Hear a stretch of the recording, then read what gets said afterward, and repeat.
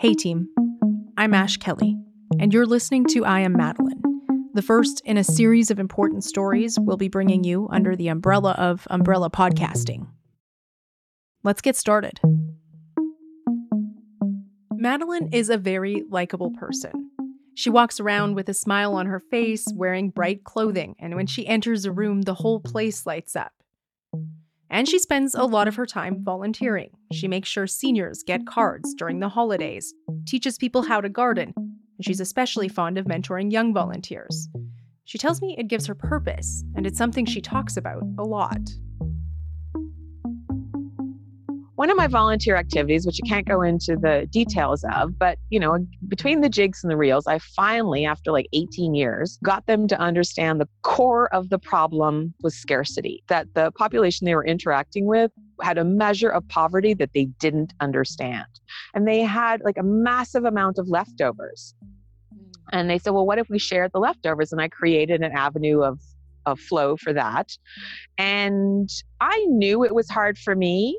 And I knew it was hard for others, but I had a senior and she came up to me and she pulled me aside, super embarrassed, super shy. But I'd been doing this long enough that I built trust. Reputation and trust is super important. Walk your talk, And so she whispered to me and she said, I want you to pass along thanks. I want to thank you and I want to pass along thanks. My fridge was empty and now it's full. Middle of the month, she had nothing in her fridge. And people kept pulling me aside for the next few weeks every time I was around. And they were like, oh, I was trying to decide between medicine and food. And I don't have to this month. And it burns me. How is this okay? How is this okay? The last 6 months, I've been angry a lot. and I sing to myself the song from The Sound of Music, how can you solve a problem like Maria? Because, the part of it that goes, how can you hold a moonbeam in your hand? Because I feel like communication is like a moonbeam. And in that part of the story, it's, two different frames of reference not understanding each other. I'd like to say a word in her behalf. Let's say it, Sister Margareta. Maria makes me laugh. In this scene, the nuns just don't know what to do with the lovable Maria, who's more likely to follow her heart than follow the rules. The Sound of Music is based loosely on a true story. In real life, though, Maria's mother died of pneumonia when she was 2. Her father decided to travel the world and left her with a family member. He would only see Maria occasionally until he died when she was 9 years old, leaving Maria an orphan under the care of an abusive uncle. Madeline has a lot in common with the Hollywood version of Maria, the sunny disposition, huge heart, love for people, and singing. But they also have their difficult childhoods in common. It was a poem my dad wrote. It pretty much sums up my whole childhood. It was this odd mix of who I chose to be and what personality presets I had, and the environment that I was born into, which was incredibly unsafe. My life was in peril at all times in my household. I was so shocked to hear that he really knew me.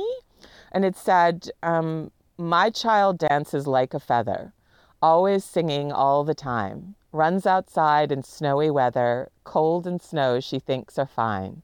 If we sometimes aren't together, always she's my Valentine. That's who I was as a kid. That was exactly who I was as a kid.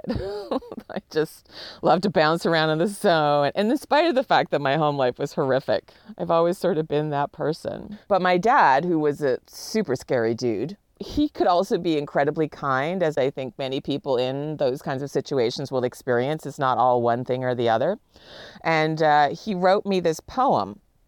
It's not the first time he did what he did with this. He painted a beautiful picture of me, put it up in my room and took it. He wrote this poem, and it was a big deal between us because, with my dyslexia, he started calling me stupid at 4 because I didn't know how to read at 4, which is, of course, an unrealistic expectation if they didn't have dyslexia, but it became worse with, what wasn't understood at the time to be dyslexia. And when I arrived home one day to find that gone from my wall and know that I couldn't even ask about it, it wasn't safe to ask.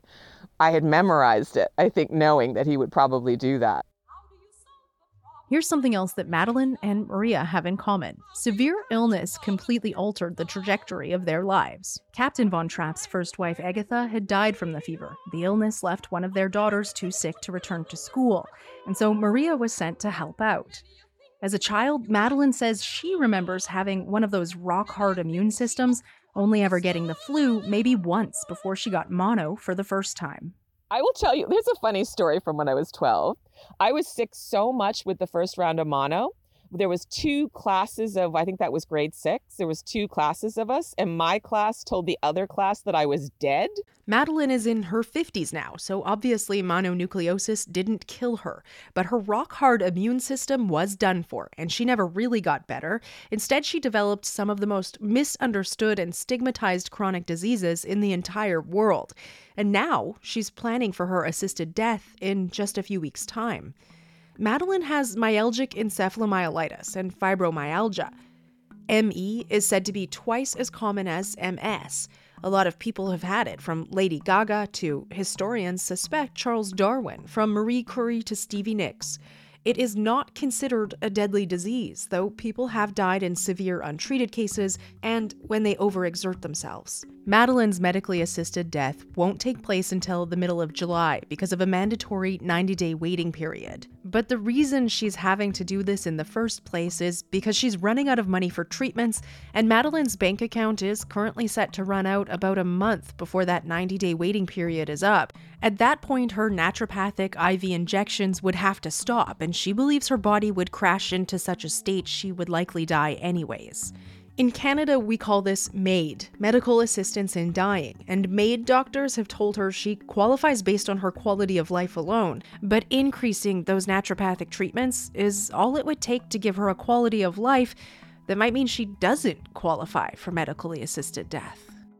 And her illness has deteriorated to the point where she would qualify under the criterion of a foreseeable natural death. However, new legislation in Canada has removed that criterion, which makes our assisted dying laws some of the most liberal in the world, while critics say they lack essential protections for people with disabilities and mental health issues. And we aren't going to shy away from that topic in future episodes. For now, I think it's important to note that Madeline has lived in poverty most of her life on government disability assistance. She's been legislated into poverty. If Madeline and other people who can't work were given a living income, imagine what they might be able to do for themselves. In the meantime, Madeline's chosen to spend her last few weeks with you, passing on her wisdom and knowledge and hoping her story will help make a difference.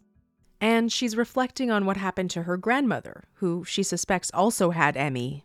It's mirrored what I saw happen to my grandmother. My grandmother died when I was 8. That's some 40-something years ago or so. And I saw her a month before she died. I saw her the summers, like the few summers before she died. I lived with her for a summer. And how she deteriorated, like visibly, I am mirroring. Like what I call the Stay Puft Marshmallow Girl, the ever-expanding Stay Puft Marshmallow Girl. Like she ate hardly anything. It just got bigger and bigger. She wore compression socks, so I have to assume it's the same crazy edema that I have, the 12-pound swing in a day, 50 pounds of water retention, but with her, and this is why I think, this is not a rare disease. It's classified sometimes as a rare disease, but I don't think it is. I think it's misclassified depending on what specialist lap you land in. So in her late teens, she landed at a heart specialist because her heart was going all over the place.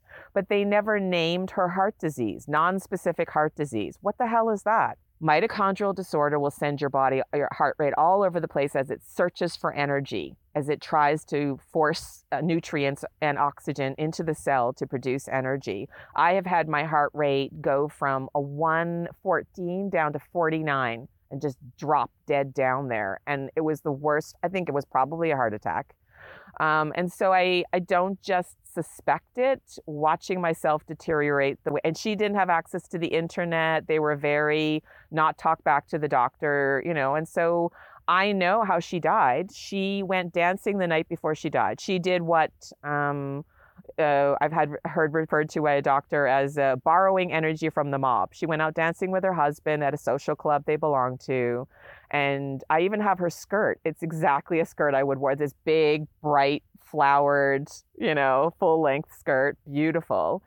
And she would have wanted to talk to her friends. Her friends loved her. I mean, this was a woman who, you know, when we went for a walk, people we've talked a little bit about this. They would pour out of their houses to chat with her as we were walking. It drove me crazy. So everybody would have wanted to talk to her. And then the next day, so you can work outside of your energy envelope, but the cost of doing so to the body can be catastrophic.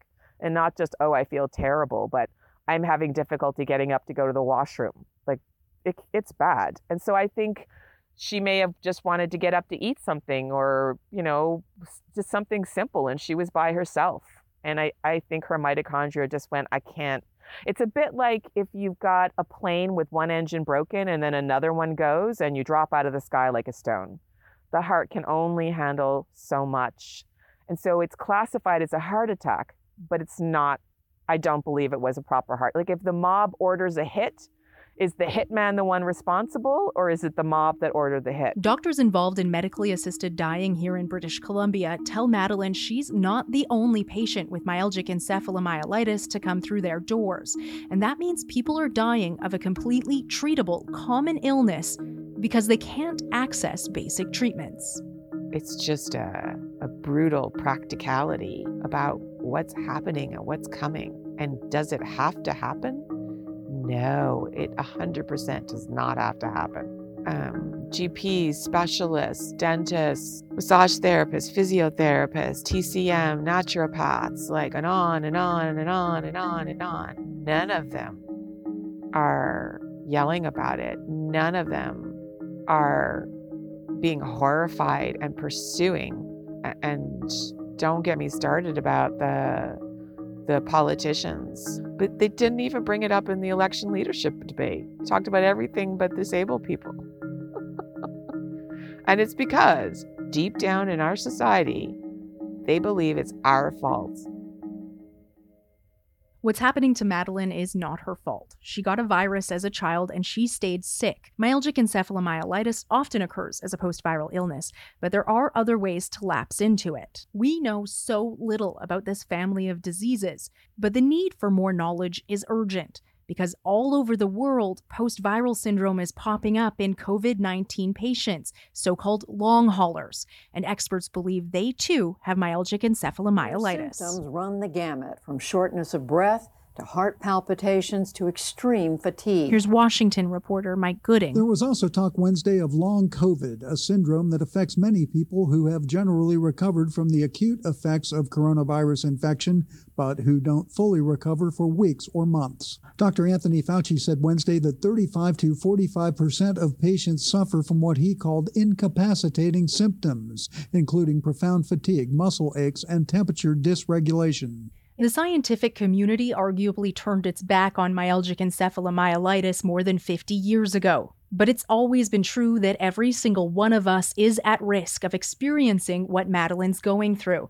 And for people of color, it's even more common to be disbelieved by doctors and told that your pain is all in your head, that you're just lazy and need to try harder. And so what's happening to me, I can only imagine, based on the research and understanding, is amplified dramatically for women of color and people of color. So to have all this happening within this condition, and then to understand that the COVID-19 has affected disproportionately people of color in this country because they tend to be the frontline workers. And so they've tended to be exposed more often to this frontline at cashiers and home support and a whole bunch of things.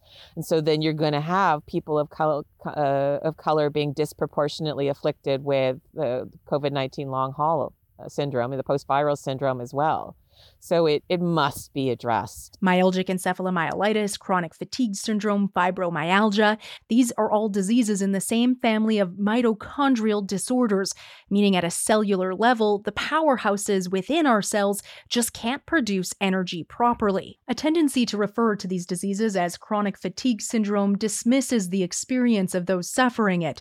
The term has been problematic, as has the doctor who coined it, since the 1980s. And I'm a big Golden Girls fan, but I didn't know Dorothy suffered from myalgic encephalomyelitis. Dr. Budd? Yes. You probably don't remember me, but you told me I wasn't sick. Do you remember? You told me I was just getting old. I'm sorry. I really don't. Remember, maybe you're getting old.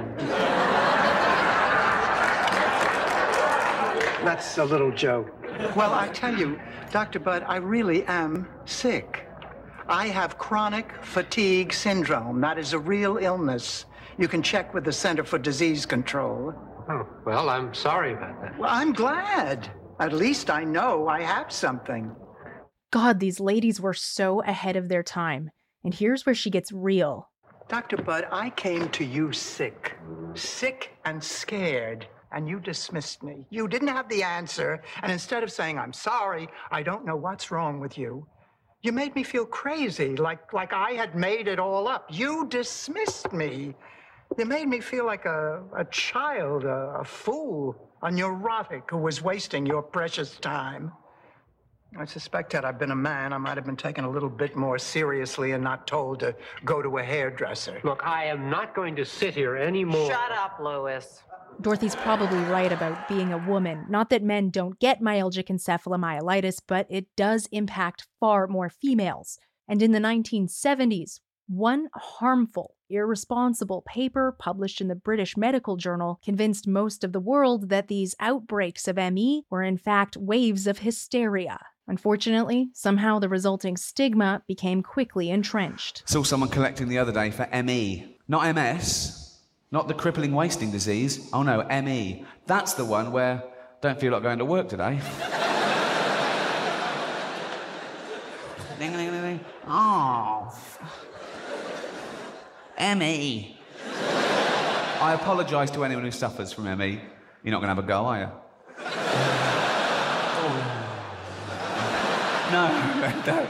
I do apologise because I've since learnt that it is a real disease. I thought it was psychosomatic, but it's physiological. And it's a very misunderstood disease as well, so it's easy to ridicule it. I suppose it's because the symptoms aren't apparent. It's not like losing a limb. They go, we're tired, we go... I've decided now is a good time to read from one of the patient case files we have from the earliest suspected ME outbreak in Los Angeles, 1934. Case 105 describes a woman who at first was just tired, and then she had diarrhea lasting a month, a fever, and she starts to develop pains all over her body, in her shoulders and joints. Eventually, she's hospitalized with severe lumbar pain, and all of her limbs are immobilized. This is over the period of just a few weeks in June. She develops severe muscle tenderness, pain, and severe light sensitivity. There are weeks-long muscle spasms and headaches, and at one point in November, she completely loses sense of where her hands and feet are, and her nails stop growing. The report describes severe edema, that swelling that Madeline described both her and her grandmother having, as well as heart issues. This report was written just 2 years after the patient fell ill, and we don't know what the rest of her life was like. Many people recovered, even in the early 20th century. And why some people get more sick than others is still a mystery, though there are many theories. But people with severe ME can have dozens of severe symptoms and be completely bedridden. And it sounds like a mollycoddling society that accepts this new disease that wasn't around 100 years ago. You don't see it. Of course, ME was almost certainly around 100 years ago. Here's a few examples. I was going to drop us into 1934 Los Angeles, when California was in the midst of a polio epidemic. Nearly 200 doctors, nurses, and orderlies got so sick and stayed sick for so long, the State Department of Health sent an investigator in, and we got what is now considered to be the earliest documentation of an ME outbreak. We now know ME can be caused by physical and environmental triggers. It may be genetic at times, and not everyone who gets ME has had a notable virus. And the more I understand about it, the more I wonder if the illness is as old as the immune system. And then there's this Radiolab episode about US President Woodrow Wilson and the Paris peace conferences at Versailles that I can't get out of my head. You're listening to Radiolab. The essence of the story is he gets sick, likely with the flu. It was January 1919, and he doesn't get better. He comes out on the other side cognitively impaired, he's slurring, he's tired, he's not himself, and he lacks the sort of fight and vigor he was famous for before he got sick. And all of this, according at least to some biographers, irrevocably changes history. It's a good episode, check it out. But did Wilson have ME, which doesn't get assigned anything resembling that name until 1955? The disease as we know it gets tangled up with a host of other post-viral syndromes and diseases that involve muscles, the nervous system, the brain, and spinal cord, like acute flaccid myelitis, a serious condition that causes facial drooping and sometimes such difficulty breathing people require ventilation, or Guillain-Barré syndrome, a painful disorder of the nervous system, both of which COVID-19 patients are also exhibiting, and the latter of which some historians and scientists believe may have afflicted U.S. President Franklin D. Roosevelt after he contracted a virus at 39 years old in 1921. In the early 20th century, polio epidemics were common, and Roosevelt's diagnosis of poliomyelitis as the cause of his initial illness has been widely reported. And while we will likely never know what led to early outbreaks of what is believed to be ME, many were given a diagnosis of polio, or so-called polio-like disorder, or atypical polio. And as we've pointed out, viruses have been around a long time, so probably ME has too. But it's at this point doctors start paying attention. For 2 years, my vacation has been postponed by polio. But I remember what vacations are like. And maybe I'll have one again next summer. In the winter of 1933, California began to see an unusual rise in these maybe polio cases. Unusual because up to this point, the illness was considered to be very much seasonal and peaked predictably during the summer. Are you under 40? Lots of people are. Feeling fine and healthy? Don't press your luck too far. Hospitals were quickly overrun. The deputy health officer of LA County made an appeal for more training and more medical schools, saying patients were overflowing into hallways as more than 100 cases of polio came in each day to the LA General Hospital, and the frontline workers became exhausted. Ladies and gentlemen, you are looking at the business end of an iron lung. And that sound that you'll hear is the air being forced into the lungs so that the patient can breathe. And then nearly 200 doctors, nurses, and orderlies got sick in the now infamous LA hospital outbreak. Newspaper articles and epidemiological reports from 1934 show the illness seemed to deviate from polio in many ways. The sickness seemed especially transmissible for poliomyelitis and spread quickly in hospitals and households, impacting mostly women. And while polio left millions paralyzed, it mostly impacted young children, and this time, older kids and young adults were getting sick, generally without paralysis. And they weren't getting better. They reported disability setting in after the virus passed, suffering severe pain, vomiting, headaches, muscle twitching and tenderness, sore throat, nausea, constipation, fevers, stiffness, cough, diarrhea, vertigo, sensitivity to light, touch, taste, and smell, and chills. And interviews 2 years on would lead to more symptoms being added to their list, including insomnia, depression, easy fatigue, ataxia, which is a serious nerve condition that causes stroke-like symptoms, numbness and tingling, hypersensitive skin, menstrual disturbances, and then even those who did get better would experience relapses. After health officials took note in California, a number of records show similar occurrences all over the world. In Switzerland, outbreaks among the military and in hospitals left people with similar symptoms. In Iceland, notable outbreaks occurred among high school cohorts. In Adelaide, Australia, doctors noted the heat made things especially difficult for patients who were relapsing more in the summer. The 1930s and 40s were plagued with outbreaks and so-called summers of fear, but the 1950s brought polio vaccines and a hard push to get everyone inoculated. Out the thread of polio. Statistical reports are mighty relaxing. In just a matter of time, polio will go. The number of cases were cut in half by the vaccination. Science is working on our behalf for its elimination. But believe it or not, Even as polio numbers declined, the mystery illness persisted, and a handful of outbreaks occurred in the United Kingdom before almost 300 people, mostly doctors and nurses, got sick at the London Royal Free Hospital in 1955. Their most common early symptoms were reported as malaise and headaches, often associated with disproportionate depression and emotional instability. In the majority of cases, people recovered, some even within weeks, but severe disability persisted for others. Much of what we know about this incident comes from Dr. Donald Acheson, who first coined the term benign myalgic encephalomyelitis after studying these cases. And the name he chose was just as controversial as those that have followed, as Acheson's peers criticized the label. They argued the disease was not benign, not always myalgic, as in involving the muscles, and not necessarily encephalomyelitis, meaning there was no confirmation of swelling between the brain and the spine. Acheson defended the mouthful by saying he hoped the addition of the word benign would relay the low mortality rate of the illness. Acheson didn't believe the disease was psychological. He repeatedly presented evidence of damage to the central nervous system, muscular, and lymphatic systems. There were several cases of depression and anxiety among the hospital staff who were sick. The reports say one person experienced schizophrenia, and another, such terrible depression, they died by suicide.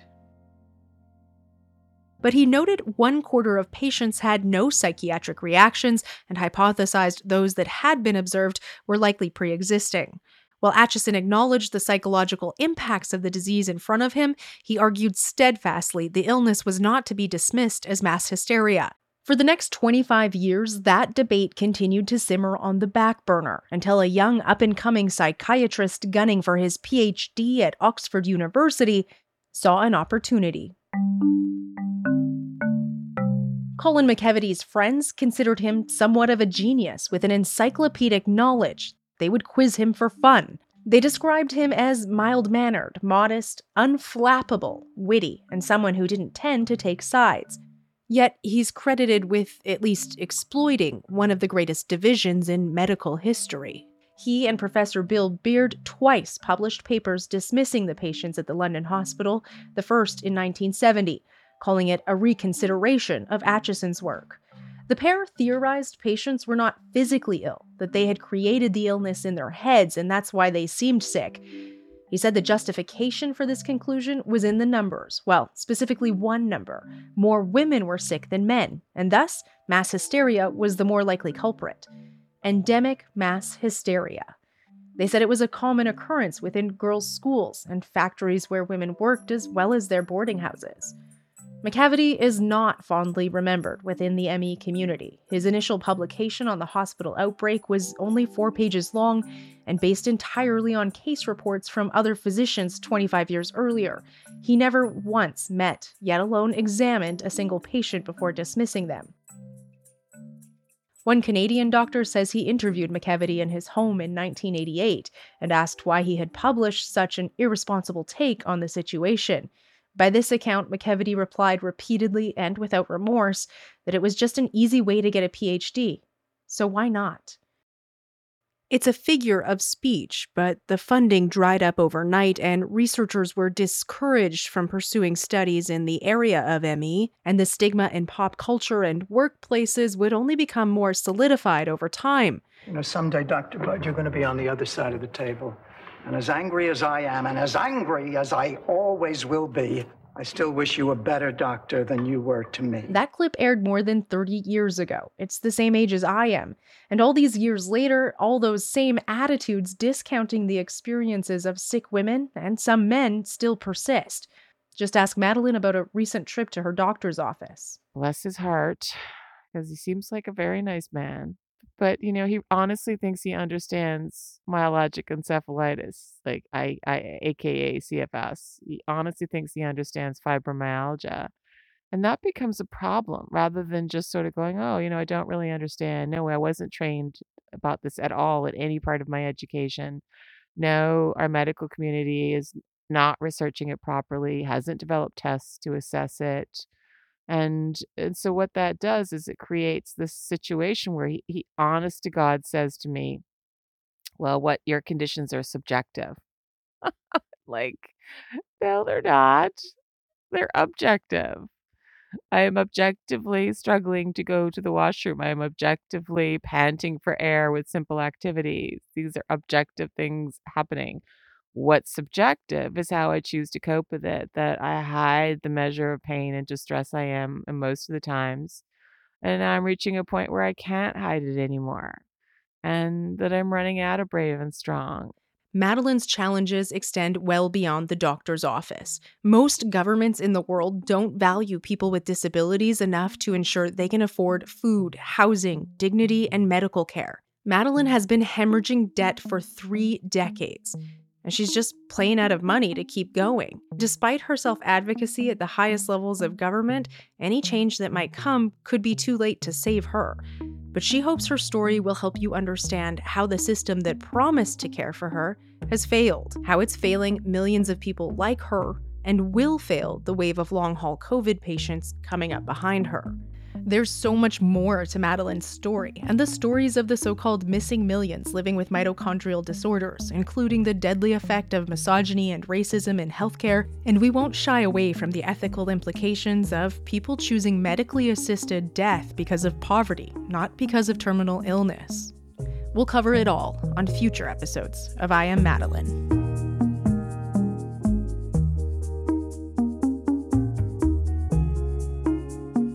Madeline has told a few friends about what's going on, and they don't want her to die, so they've started fundraising in the hopes of keeping her alive and pushing for policy change that would see treatments covered by provincial healthcare. If you'd like to help out, just search Madeline's Miracle on GoFundMe. Head to our website, IamMadeline.com, for transcripts of each episode and information on how you can support us. I Am Madeline is produced on the unceded lands of the Squamish, Musqueam, and Tsleil-Waututh peoples. Thanks to Lee Rosevear for the music and PBS for the news clips. This series is co-produced by Kelvin Gawley and myself, Ash Kelly.